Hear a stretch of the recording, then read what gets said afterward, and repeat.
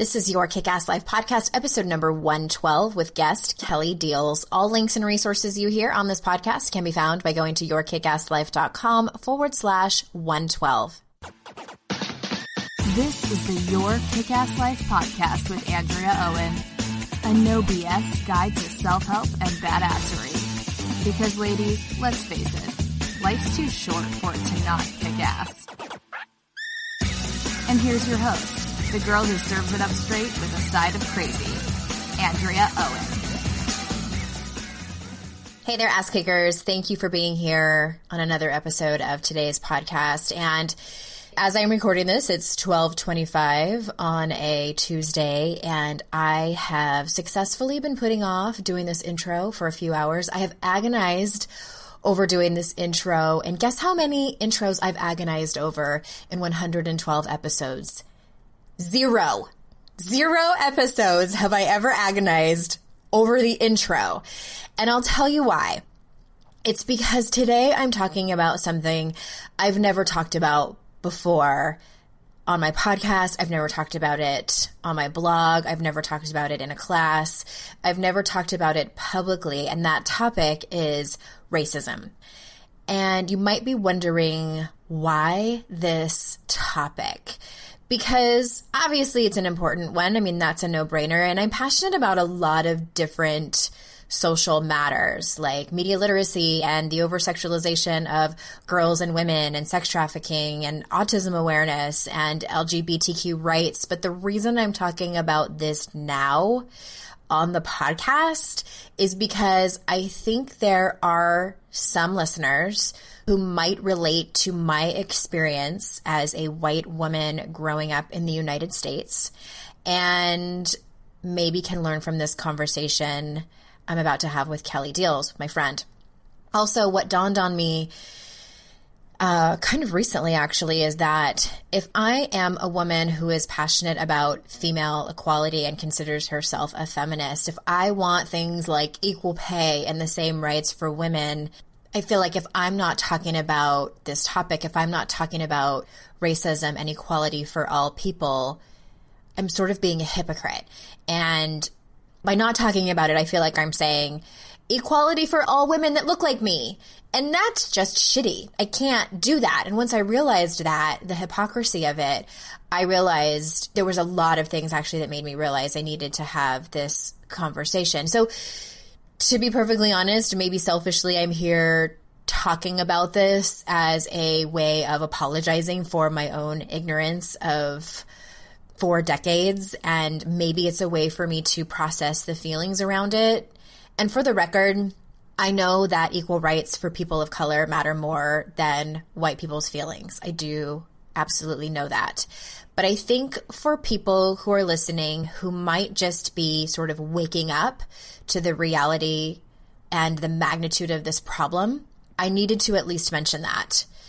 At any rate, I thought it would be helpful to do all of this out loud. And basically, I have some intentions for this episode. The first one is I want to talk about my journey as a white person in America and how for me, coming to terms with my own racism and how I did not even realize I was participating in the problem, how I've unknowingly contributed, and what I'm doing, feeling, and thinking now as I have woken up and continue to wake up about this topic.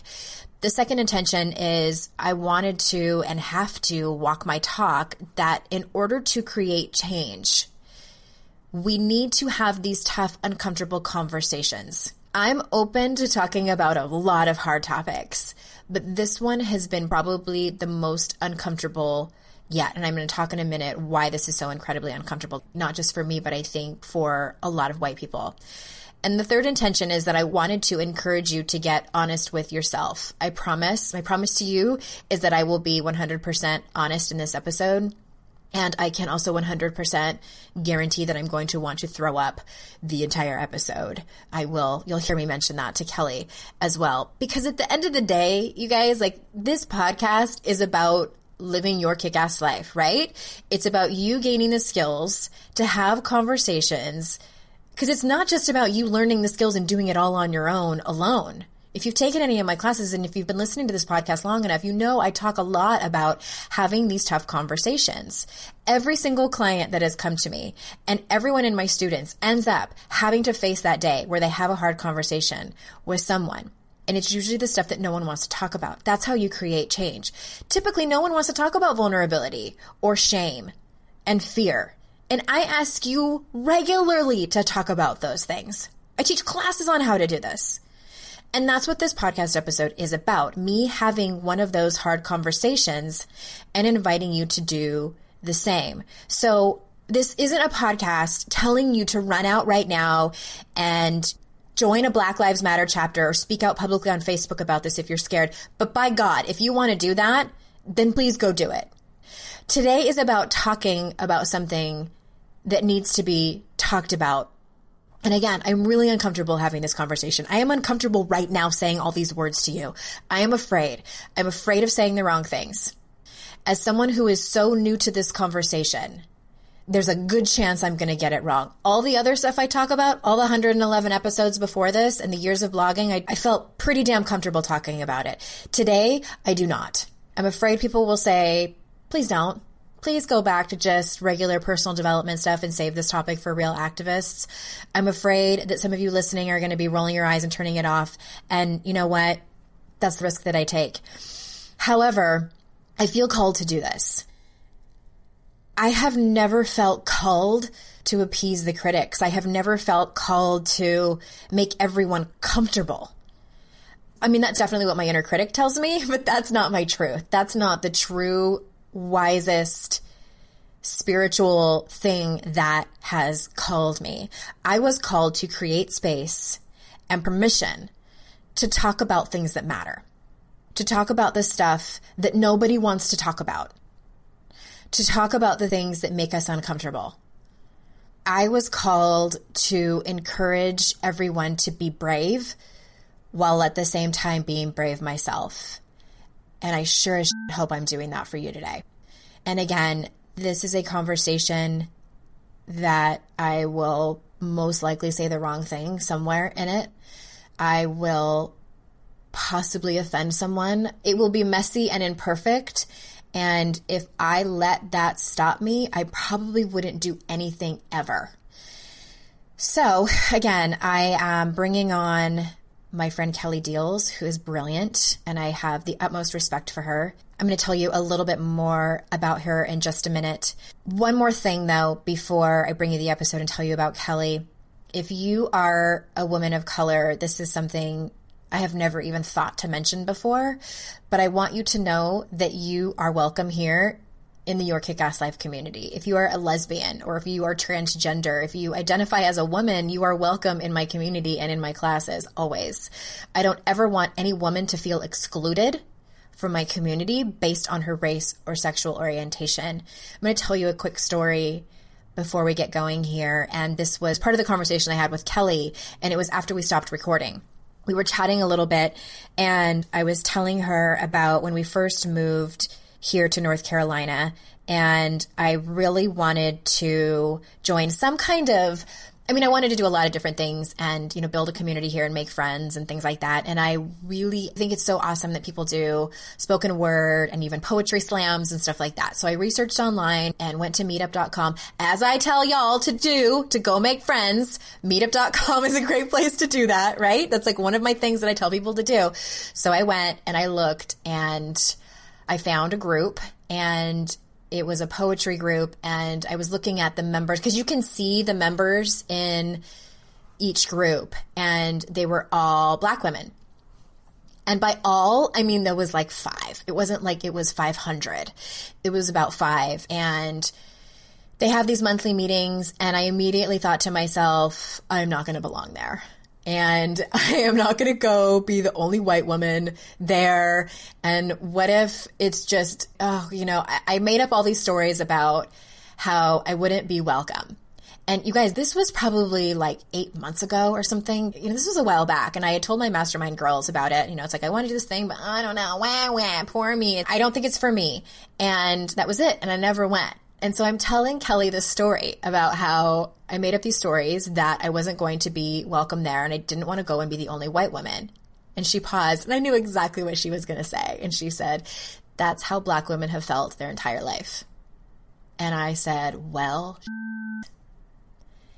and it made me think about a couple of things. It made me think, oh my God, have I done this in my own community with y'all, with Your Kick-Ass Life community?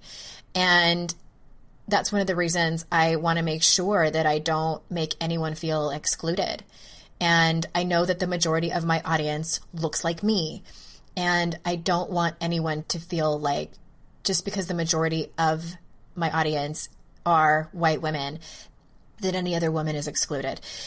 And the second part is that I'm going to go to that poetry group. It's summer right now as I'm recording this, and it doesn't look like there was... I need to find out. I'm not making excuses. I need to just email the moderator, that's what their name is, and see when they're meeting and go and see what happens. And I'll be afraid and I'll be uncomfortable and I'm going to go. Before we jump in, let me tell you a little bit about Kelly. Kelly Diels considers herself a writer, mother, lover, and a fighter. She's a copywriter and a marketing communications specialist. She specializes in website content. She's a brilliant writer, by the way, and integrated online campaigns. She's also a freelance writer over at Salon, Jezebel, and XO Jane. She has a bachelor's degree in political science, and she calls herself an unrepentant feminist. Her feminism is about justice, love, and justice. You can find out more about her at kellydiels.com. That's DIELS.com. And without further ado, here is the conversation on race I had with Kelly. Ass Kickers, welcome to sort of a special edition of the podcast, episode 112, for those of you who are interested in going to see the show notes.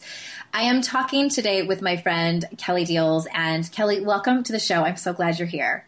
Thank you for inviting me. I'm glad to be here too. As I told everyone in my introduction, this is probably the most uncomfortable thing I've ever done here on the podcast. I'm so glad to have you here to talk to me about this. And it's something that I've wanted to talk about for a while, and I just haven't been able to sort of wrap my head around what it's going to look like. And I sort of felt like if I'm going to wait until I have it all figured out, I'm going to be waiting forever. So we might as well just kind of start before I'm ready. So thank you for kind of like stumbling. I'm the one stumbling my way through it. You are more versed on this topic. So thank you so much for agreeing to come on and talk about this. Thanks. And you know what? I think we're all stumbling through this. And I think that sort of idea that we should get started before you're ready, get started before you're the expert, get started before you have all the resources at your fingertips. You know, that's how we do everything. Right. That's the way we've got to approach this. Yeah. And I've said this on Facebook too. It's like I'm very much worried about saying the wrong thing, and I probably will say the wrong thing and listen back to the recording and go, oh my gosh, I can't believe I said that. But it's sort of just the way this works. And I'm glad you mentioned that because, yeah, we are kind of all stumbling through this. And so let me start from the top. And as I was talking about, again, in the introduction, what I wanted from this episode is questions I've been hearing in private conversations with my white friends about these certain terms that are getting thrown around when we are reading about racism and things like that. And one of those terms is systematic racism. Can you explain what that is in layperson's terms? What does that actually mean? Okay, so here's a parallel. So we all know in the world that there are patterns of discrimination against women, right? Like there's problems in the workplace that mean women don't rise at the level of their ambition or their potential. And there's actual blocks in the corporate workplace around us advancing, especially if we're mothers. And it's a pattern. It doesn't have anything to do with individual ability. It's just the way that the workplace was built. It was built around the interests and way that men's lives were built. And so that's just the way it's structured. It doesn't mean that, you know, your boss or the people around you have an active hate on for women or an active desire to hate women or hold women back. It's kind of just this way that we go with the flow because that's the way the institutions and our culture is built, and it just becomes normal so we don't even see it. It's like we're in water and we don't even know we're wet. It's the same thing for systemic racial discrimination or institutionalized racism. This is just the way that our society was built from the get-go. And there are certain attitudes that are built into it. It doesn't matter so much if people have, are active racists, with a burning hatred in their heart for people of color. That certainly exists, but what exists and has more weight is the fact that all of our institutions and sort of patterns and laws and processes are built on that. So even if the people showing up for their jobs and showing up as public servants are just carrying out their responsibilities, the structures that they work in were built around these assumptions.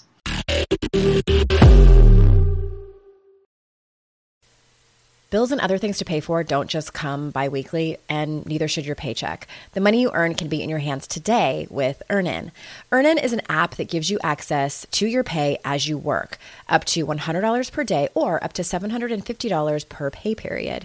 Just download the Earnin app and verify your paycheck. Then access up to $100 a day as you work and leave an optional tip. Any money you access plus tips are automatically repaid from your next paycheck. You can use Earnin for unexpected doctor visits, vet bills, or even extra self-help books.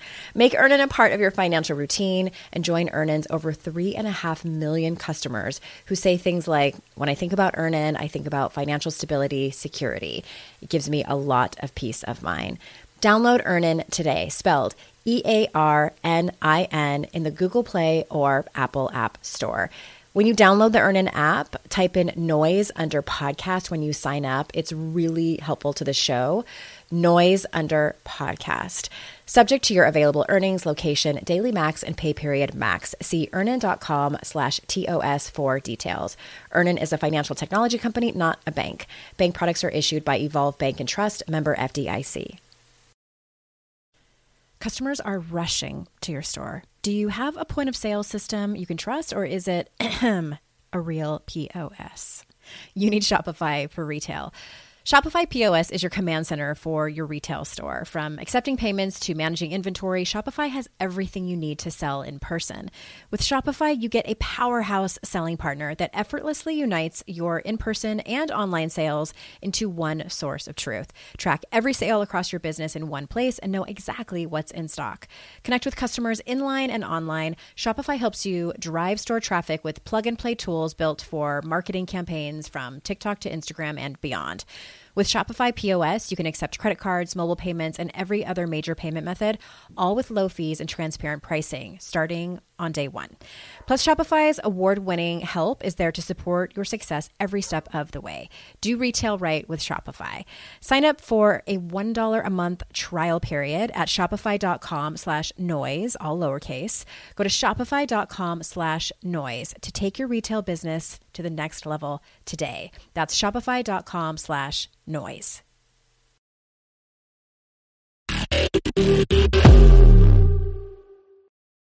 What it reminds me of is in the work I do with women, we use this really great metaphor that Brene Brown came up with, and we call it the arena. So it's like any vulnerable moment that you walk into, we call the arena.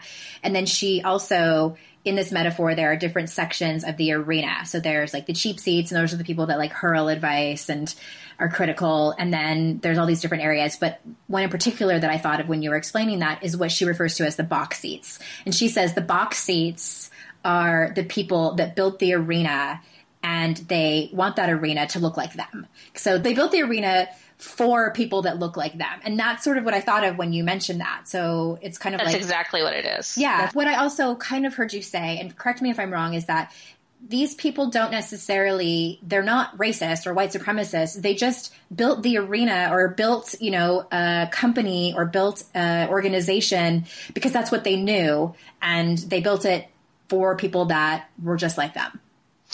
Oh, that's a charitable interpretation. Okay. Some people are actively racist and white supremacist. And like the system was actually built on white supremacy. Like that's how America was founded, right? Like slavery and genocide is how America was founded. So like that, we can't sort of shy away from that. That horrible reality is really there. And the reality is there are white supremacists at all levels of our institutions.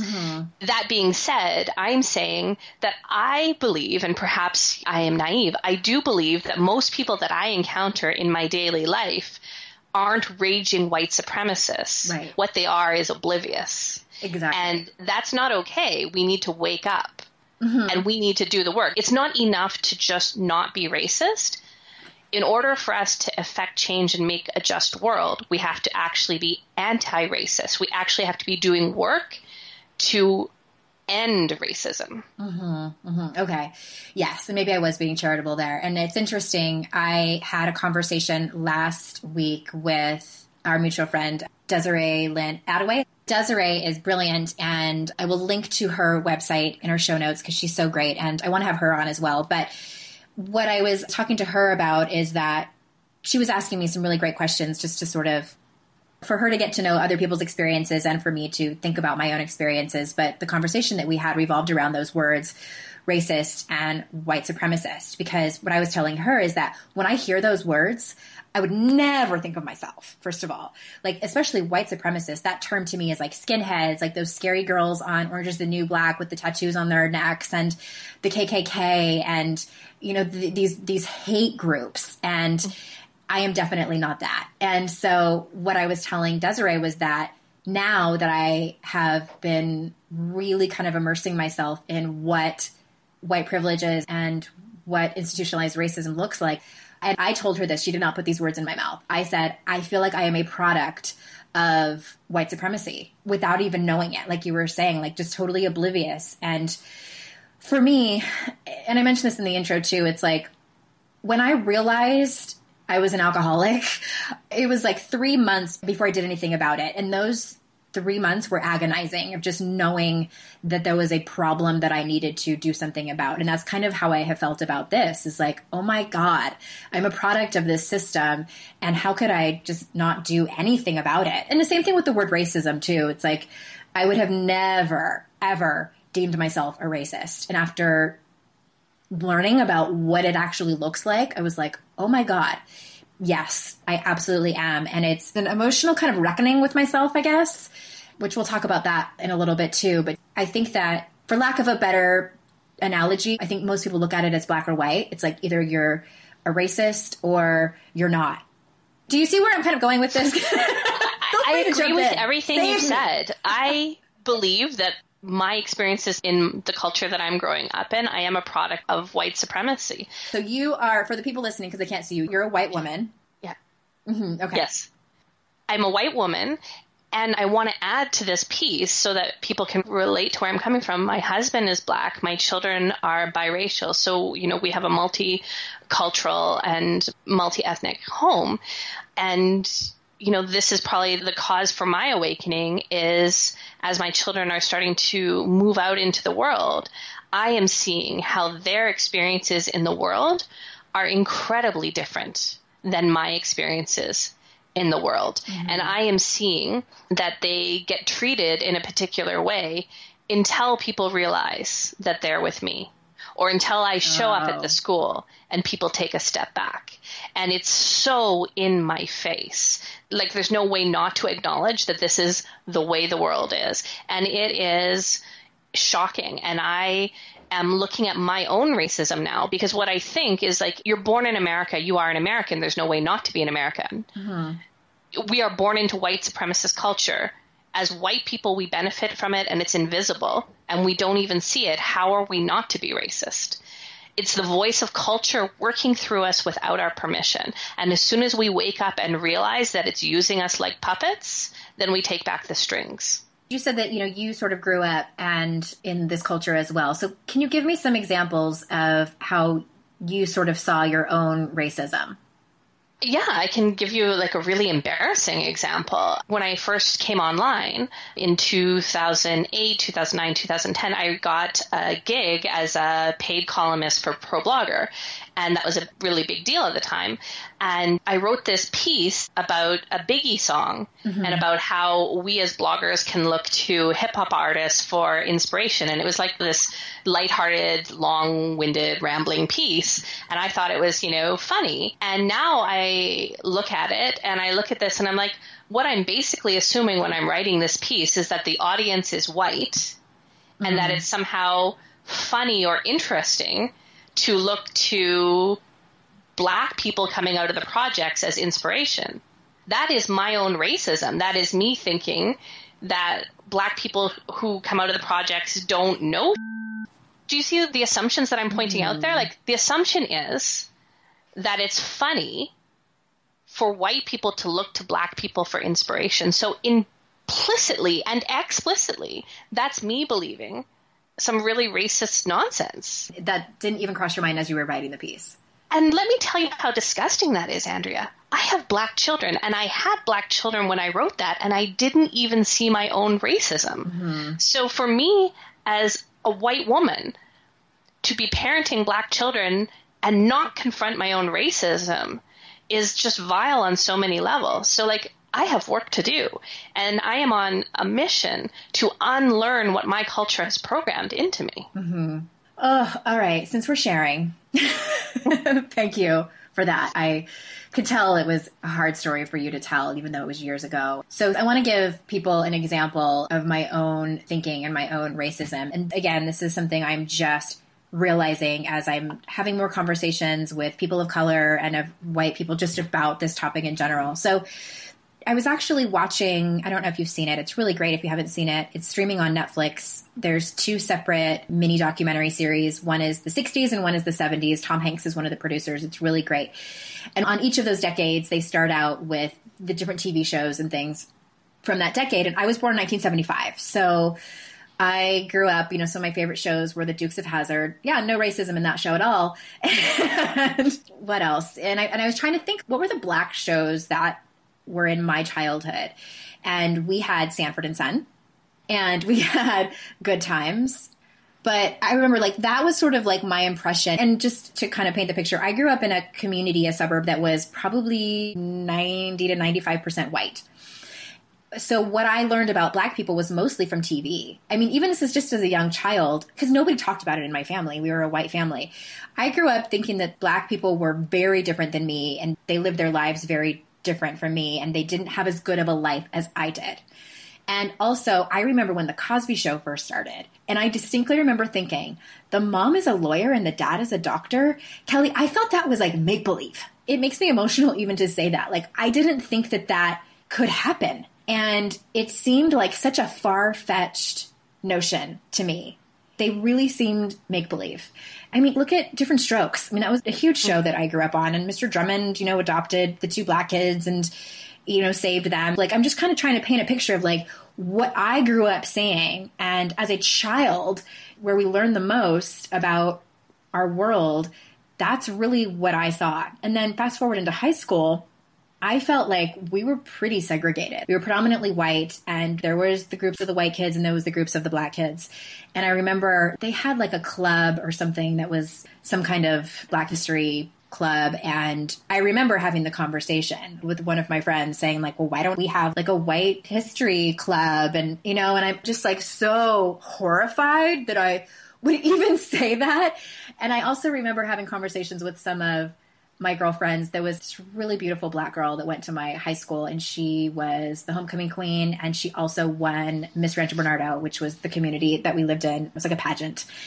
And there was conversation that the only reason that she won either of those was because she was Black. And because our community was predominantly white and our high school principal was accused of being a racist, that our high school principal purposely did that in order to show that she wasn't a racist. And I believed that.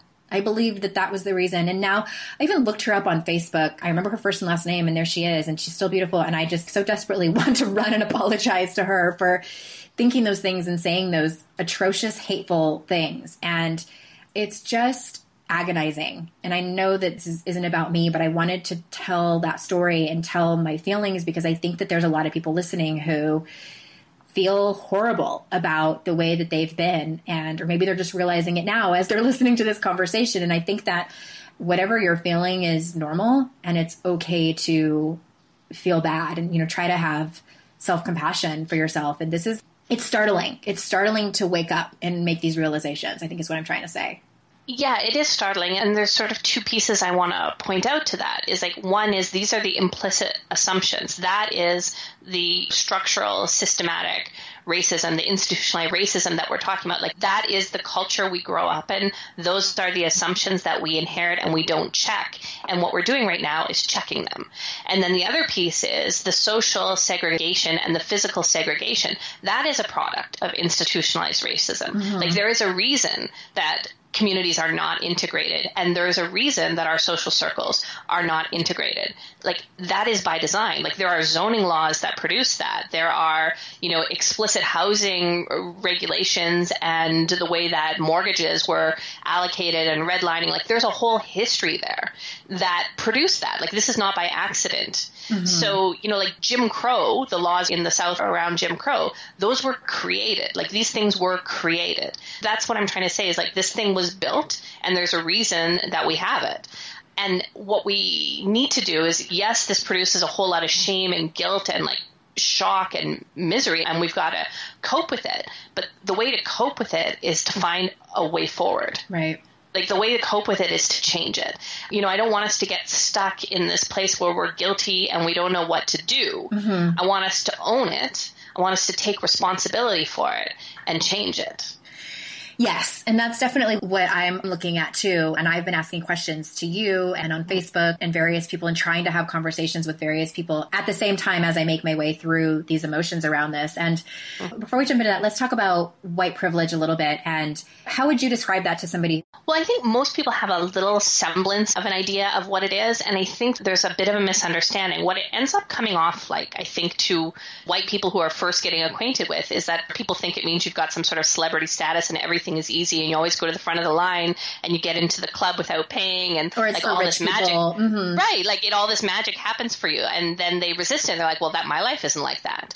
That's not what white privilege is. White privilege is basically an unearned advantage that you don't even notice. Mm-hmm. So it's mm-hmm. not getting to the club for free. It's being able to get in the club at all. Right.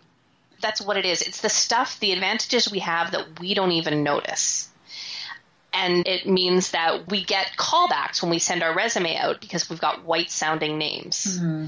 Whereas someone with the exact same qualifications, and there's research about this, who has a black-sounding name will not get a callback. It means that when we get a job offer and we've graduated, when we show up, the job is still there. Whereas a woman who shows up, and there was a case about this recently, a woman who showed up to start her first day of her new job after graduating university, her job offer was rescinded because she showed up wearing braids. It means that when we as white women go to work with a messy bun, we still look professional. Mm-hmm. But if a woman who is a black woman shows up with her hair unpressed and unstraightened, she's considered looking disheveled and gets sent home. All of those things happen, and this is sort of real life. So we have advantages in that we are considered the norm and we are acceptable just as we are. Right. And black people and people of color have to twist themselves into contortions to be considered acceptable, or they have to literally, and there's research about this, be twice as good mm-hmm. Mm-hmm. in order to get as far as someone who's white who has half the qualifications or half the experience. Like, this isn't stuff that's getting made up. There's research, it's empirical, it's observable. So that's what privilege is these unearned advantages that mean that you are acceptable just as you are. And everyone who doesn't look like you has to do work to look like you. Yeah. Thank you for that and saying it so eloquently.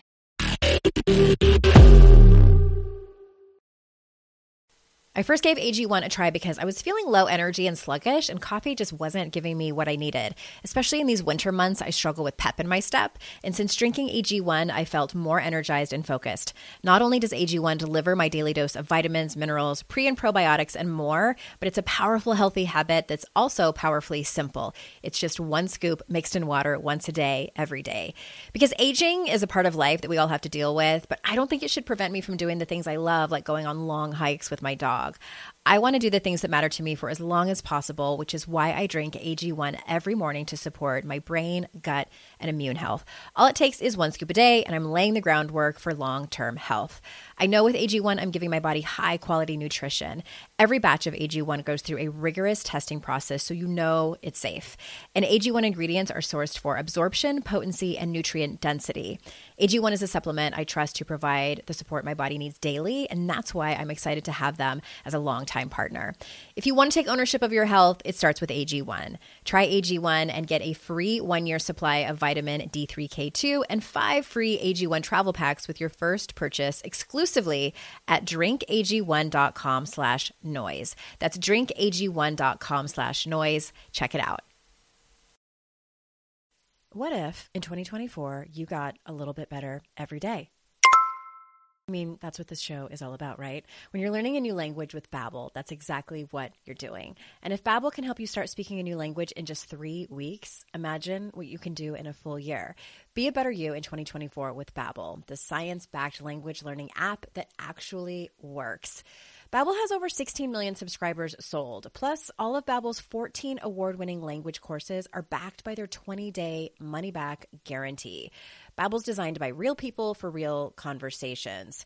Their courses are so convenient and have helped me learn real-life conversation skills in Spanish. It's so easy to learn how to order food. That's where I get the most excited to use it, at Mexican restaurants, or ask for directions, speak to merchants without having to consult language apps while on vacation, etc.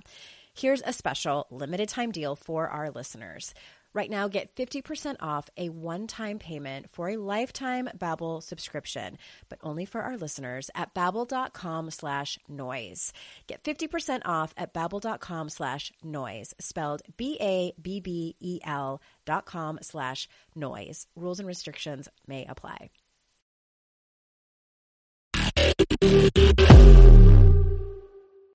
And I feel like what might be common for people listening, and this was sort of kind of where I was, is where when I first heard about white privilege, it must have been years ago, I remember thinking like, oh, yeah, I have it, but, you know, luck of the draw, not my problem. You know what I mean? And I think it wasn't until recently that I was like, oh, so the people that can dismantle racism are white people. And that's my next question for you is, and I think it feels like such a huge, monumentous task. But I do think that it starts with us. And how can we do that? Right. So you have privilege whether you want it or not. Right. Right. It is a fact. That's the way it is. So what you can do is use it. Right. Mm-hmm. So we use it every day and we're not aware of using it. We use it to be treated nicely and we go in expecting to be treated with respect in various situations. We expect when we're stopped by police officers to be let off with a warning. We expect certain courtesies and we expect certain treatment. We can use those expectations and the fact that people will give us respect and listen to us to dismantle racism. So I know that because I am a white woman, that other white people will listen to me when I'm saying the same things that people of color are saying, but they don't push back on me. Mm-hmm, they don't argue with me. They will listen to me and somehow they trust me. That's racism and white supremacy in action. But what I can do there is leverage the fact that white people will listen to me and take me seriously and believe me in order to advance the anti-racist work that needs to be done in our society. I mean, I see this on a daily basis. I have many friends who are Black women and women of color, and they can say exactly the same thing I say, and people jump all over them and resist them and argue with them, and it goes on and on and on, and I will say the exact same thing. And someone will private message me and offer to delete the random thing that they said in reply. Mm-hmm. So I'm not trying to say like I should use this now to become like rich and famous. What I'm saying is I can use this privilege that I have to do the anti-racist work that needs to be done. And so we can all do that. I saw a video recently, and it's been around for a while, of a black sister-in-law and a white sister-in-law. They were grocery shopping together. I don't know if you've seen it. They were shopping together. Right. So they're grocery shopping together. The white woman cashes out, writes a check, no problem. And she's waiting at the end for her black sister-in-law to come through. And the black sister-in-law is getting treated by the same cashier with disrespect, asking for ID and all this kind of stuff around checks, all this kind of stuff that didn't happen with the white woman. And the white woman intervened and, you know, kind of made a fuss about it. That's using your privilege to make a point and to do anti-racist work. So you can use the respect that people give you as a white woman, that they automatically give you, to start dismantling the racism that produces the privilege. Yes, I'm still trying to figure out, and I've been asking a lot of questions about how do I do this? You know, I just noticed, maybe it was last weekend or the weekend before, this is our second summer in this neighborhood. We live in a small town outside of a big city, Greensboro, North Carolina. We live in a small town called Stokesdale. And there's a pool near us. And I have noticed that there's less diversity here in Stokesdale than when we lived in Greensboro for a few months. And when we joined this pool, I was there a couple weeks ago and I looked around and it is a sea of white people. And I saw a little black boy once and he was with a white family. I don't know if he was adopted or what the situation was. And that is the only time I've seen a person of color there. No Hispanics, no Asian, Middle East, nothing. And so part of me is like, what do I do about that? Like, do I go to the pool board and say, like, why are there no black families here? But I think that they're going to say because nobody joins. You know, like they're not saying like no people of color allowed, but it's just because no one's requesting to join. So it's like, what would I be able to do about something like that? So in that case, I'd wonder how and to whom the pool is marketing. So, I mean, I don't know the breakdown of your parks and recreation associations or what have you, but like where are flyers being delivered? You know, to whom are they explicitly trying to market? So yes, you could go to the pool board and ask those questions like, who is the pool marketing to? And what outreach efforts would they be willing to take? Let's say you and I are organizing a marathon and anyone who registers can show up and run the race. Well, here's the deal is like some of us can't even get to the start line, right? Some of us are on the bus when the gun goes off. We haven't got there yet. So it's not enough to hold the race and expect everything's equal. We actually need to do some work to make sure everybody can get there. So that's a piece that we can take on. We can start doing outreach. We can start making sure to explicitly invite people in. That's the other thing that I think white people don't realize. Unless we invite people of color in explicitly, they might assume that they're not welcome. They're not. Yeah, exactly. Well, when you're saying that, I just quickly Googled. So the pool that we go to is in the town next door. It's like literally 5 minutes away, called Oak Ridge, North Carolina. And on Wikipedia, the demographics, you ready? So the racial makeup of the town is 93.48% white with 4% African American, and then on with the other very small amounts of Asian, Native American, and other races. So I assume that's probably the reason. So I think maybe the bigger question is, why are people of color not moving to these smaller towns? And is that kind of what you were saying about like the zoning stuff? Well, that is. And like you could look at a really terrific piece that can help map this out for us is a piece called The Case for Reparations by Ta-Nehisi Coates. It's in The Atlantic, and it is a superb piece that maps out basically the last 60 years of housing policy in the United States and explains how we have ended up with such segregated communities. And again, it was by design. You and I have inherited this, and we live in communities that were shaped like this deliberately. Oh, Kelly. Every day I feel like there's another layer of the onion that gets pulled back for me. And it's just, I can't even put words around it. Before I get too emotional about it, I want to also say, I think that another thing that we can do, and this is something I plan on doing, is to talk to my children about it, because I was never talked to about it. And I think that, you know, without throwing my parents too much under the bus, there were definitely some things that were said and in my family growing up. I think that it's definitely going to be a conversation that I have with my children that was not a conversation in my family growing up. Right, and that's superb because this is how we change things in one-on-one conversations with each other. And that's one of the things that we can do to use our privilege is we can have these one-on-one conversations with people who care about us and people we care about because they're going to listen to us, they trust us, they care about us. And if we can have these conversations, we can actually, change hearts and minds and start challenging these beliefs. And it's really super valuable to do this work online and reach broad audiences. But where we actually change minds is in one-on-one conversations. So that brings me to another question. Would it be, I don't recommend turning to somebody in the grocery store, the next Black person you see and say like, hey, can I talk to you about this?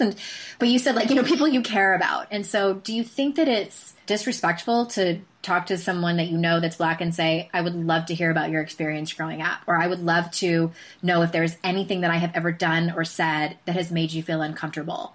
Is that appropriate? I can't speak for all Black people. You so can't? Well, then what good are you? I would say when you are in community and in relationship with a person, I think it would be really welcome to reach out to them and say, like, I see what's going on. I'm waking up to this. I love you. I know you must be stressed out. I'm here for you. And yeah, I think it would be lovely and kind to open up those discussions and say, like, when you speak to me and you tell me about your experiences, I'm going to believe you. Because that's the other thing that happens. And Black people and people of color will tell us about their experiences of racism. And the first thing we say is like, I can't believe that. Or I don't believe that. Right. Or that's such a one-off thing. Like, it's not a one-off thing. This is a daily thing. So offer our love and support and our willingness to believe. And, the people you're in relationship with, yes, be an ally, be supportive, be there for them. But yeah, don't just randomly approach people on the street because you're going to frighten them. And yell Black Lives Matter. Yeah. I would be alarmed if anyone approached me like that. I would be too. Yeah, people don't go and say that Andrea and Kelly told you to. Okay. I was thinking the other day, I don't know, this might be dramatic, but I feel like a lot of what I grew up in was like a lie. It's just like this bubble that was created for me, and I benefited from it. I benefited greatly. I still do every day. That is it. You've nailed it. That's what white supremacy is. We have grown up in a lie.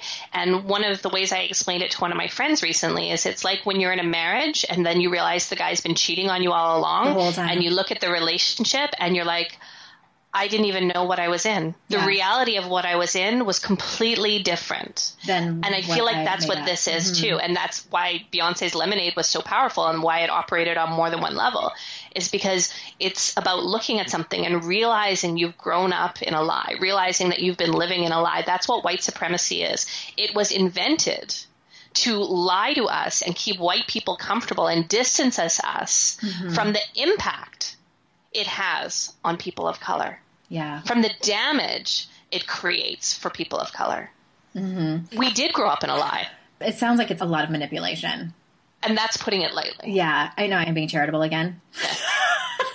Baby steps, Kelly. Baby steps over here. And I just want to point out, to people who are listening, and this isn't to eviscerate you and I, Andrea, but we right now are assuming that most of the listeners are white, and we are speaking to the white audience. And that is exactly, white supremacy and racism in action. That's exactly what I did with my pro blogger piece that I told you I was embarrassed about, was I assumed that my audience is white. You and I are assuming that your audience is white, and we're speaking to them. We're putting them at the center. We're putting our experience at the center.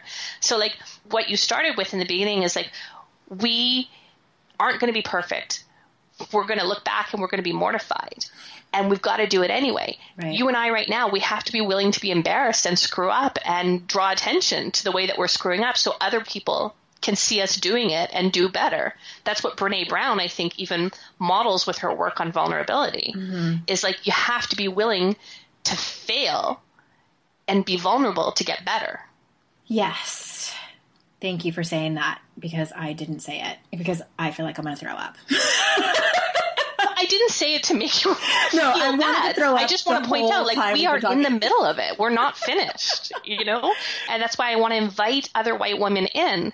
I don't expect you to be perfect. I expect you just to start doing the work. Just start doing something. And be willing to screw up, because vastly better than ignoring it. Than doing nothing. Right. And we will break it. We will fix it. I agree with you. And I think it starts with us. And I think it starts with the next generation that we are raising. And I just couldn't go on and not say anything else. And again, like if I had waited until I had more guests to line up and all of my questions perfectly, and I was more educated and had read more articles, I was going to be waiting and waiting and waiting. And this conversation, again, was about me practicing courage and talking about something that I am, A, by no means an expert in, and B, still afraid to talk about. And I mean, I have privilege coming out of my pores, and there's just so many things swirling around, but I had to have you on, and I'm so glad that you're here. And gosh, I mean, I can't thank you enough for taking the time. Being a mom of 5 children and being a writer and an author, and you've been not feeling well, and I just so appreciate it. And just to kind of conclude, is there any other words of wisdom or pieces of advice or anything that you want to leave the listeners with before we say goodbye? I just want to encourage us not to wait until we have it figured out and to get to work figuring it out. And the big shame isn't that we grew up in a lie. The big shame is in doing nothing to tell the truth. So we can live for that, and we can do that, and we can use our lives, and we can do it in a million little everyday ways. We can have one-on-one conversations with people. We can speak up against injustice and oppression everywhere we see it. And as soon as we start waking up, we're going to start seeing it everywhere. And we can work to support the people doing the work to end racism. You know, we can take a stand for Black Lives Matter. We can take courses about dismantling our privilege. Like, we can do this work. We are wildly capable. We have incredible capacities. And when we decide that this is going to happen, then it is going to happen. And I just want to say, you know, thank you for having me on, and thank you to everyone for listening and caring, because this is where it starts. Yeah, exactly. I think it does. It starts with conversations like these. And I just want to say, too, that it wasn't just last week that I realized about, you know, my own privilege and what institutionalized racism is and all of those things. I think it was right around the time when George Zimmerman was acquitted. And I remember just kind of thinking to myself, something's going on and it's not okay. And thank goodness for social media, because I was just inundated by all these articles and statements from people and them speaking out. And I quietly started to read and read and read. And I was saving articles and going back to them. And you know what it was, Kelly? I just started paying attention. I just started paying attention instead of thinking, well, not my problem. That's too bad for them. You know, they can dismantle it themselves because it's not mine. And I think that's really sort of what I had to flip the script on and just say, like, look in the mirror and say, like, this is your problem. This absolutely 100% is your problem. So saying all that just to say to my people that we're not asking you to go out and start shouting from the rooftops about this. But I think that my challenge and my ask for the listeners is just to start paying attention. Right. Read and listen and believe. I love that. Read and listen and believe. So quick question for you. You said that there's courses on this. Do you have some recommendations that we can put in the show notes? I do. Desiree Attaway, who we've talked about in this podcast, and her business partner, Erica Hines, just launched a course today specifically aimed at white people who want to dismantle their privilege and figure out how to bring diversity into their workplaces, into their business, into their platforms, and realize that diversity is an asset rather than a problem to be managed. So, you know, she's a genius. Erica Hines is a genius. They're both so lovely, charming, funny, and they tell the truth, and they're going to make change. So they are an amazing resource, and I highly recommend that course. Okay. We will for sure link to that in the show notes, yourkickasslife.com/112. Thank you so much, Kelly. And you are an amazing writer yourself. And I'm going to have you back on. We have a whole nother topic to talk about when Kelly is good and ready. And I can't wait to introduce that to you all. And everything's going to be in the show notes, yourkickasslife.com/112. And until next time, I will see you all out in cyberspace. Bye-bye.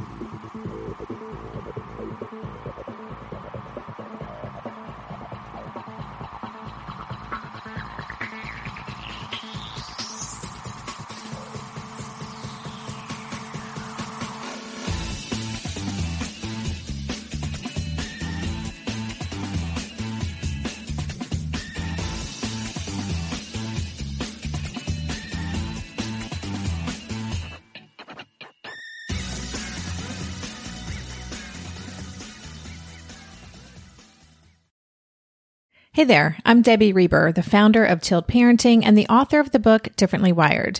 The mission of Tilt is to change the way neurodivergence, whether that's having a learning disability, having ADHD, being gifted, autistic, or some combination of all of the above, is perceived and experienced so differently wired kids and the parents like us raising them can truly thrive.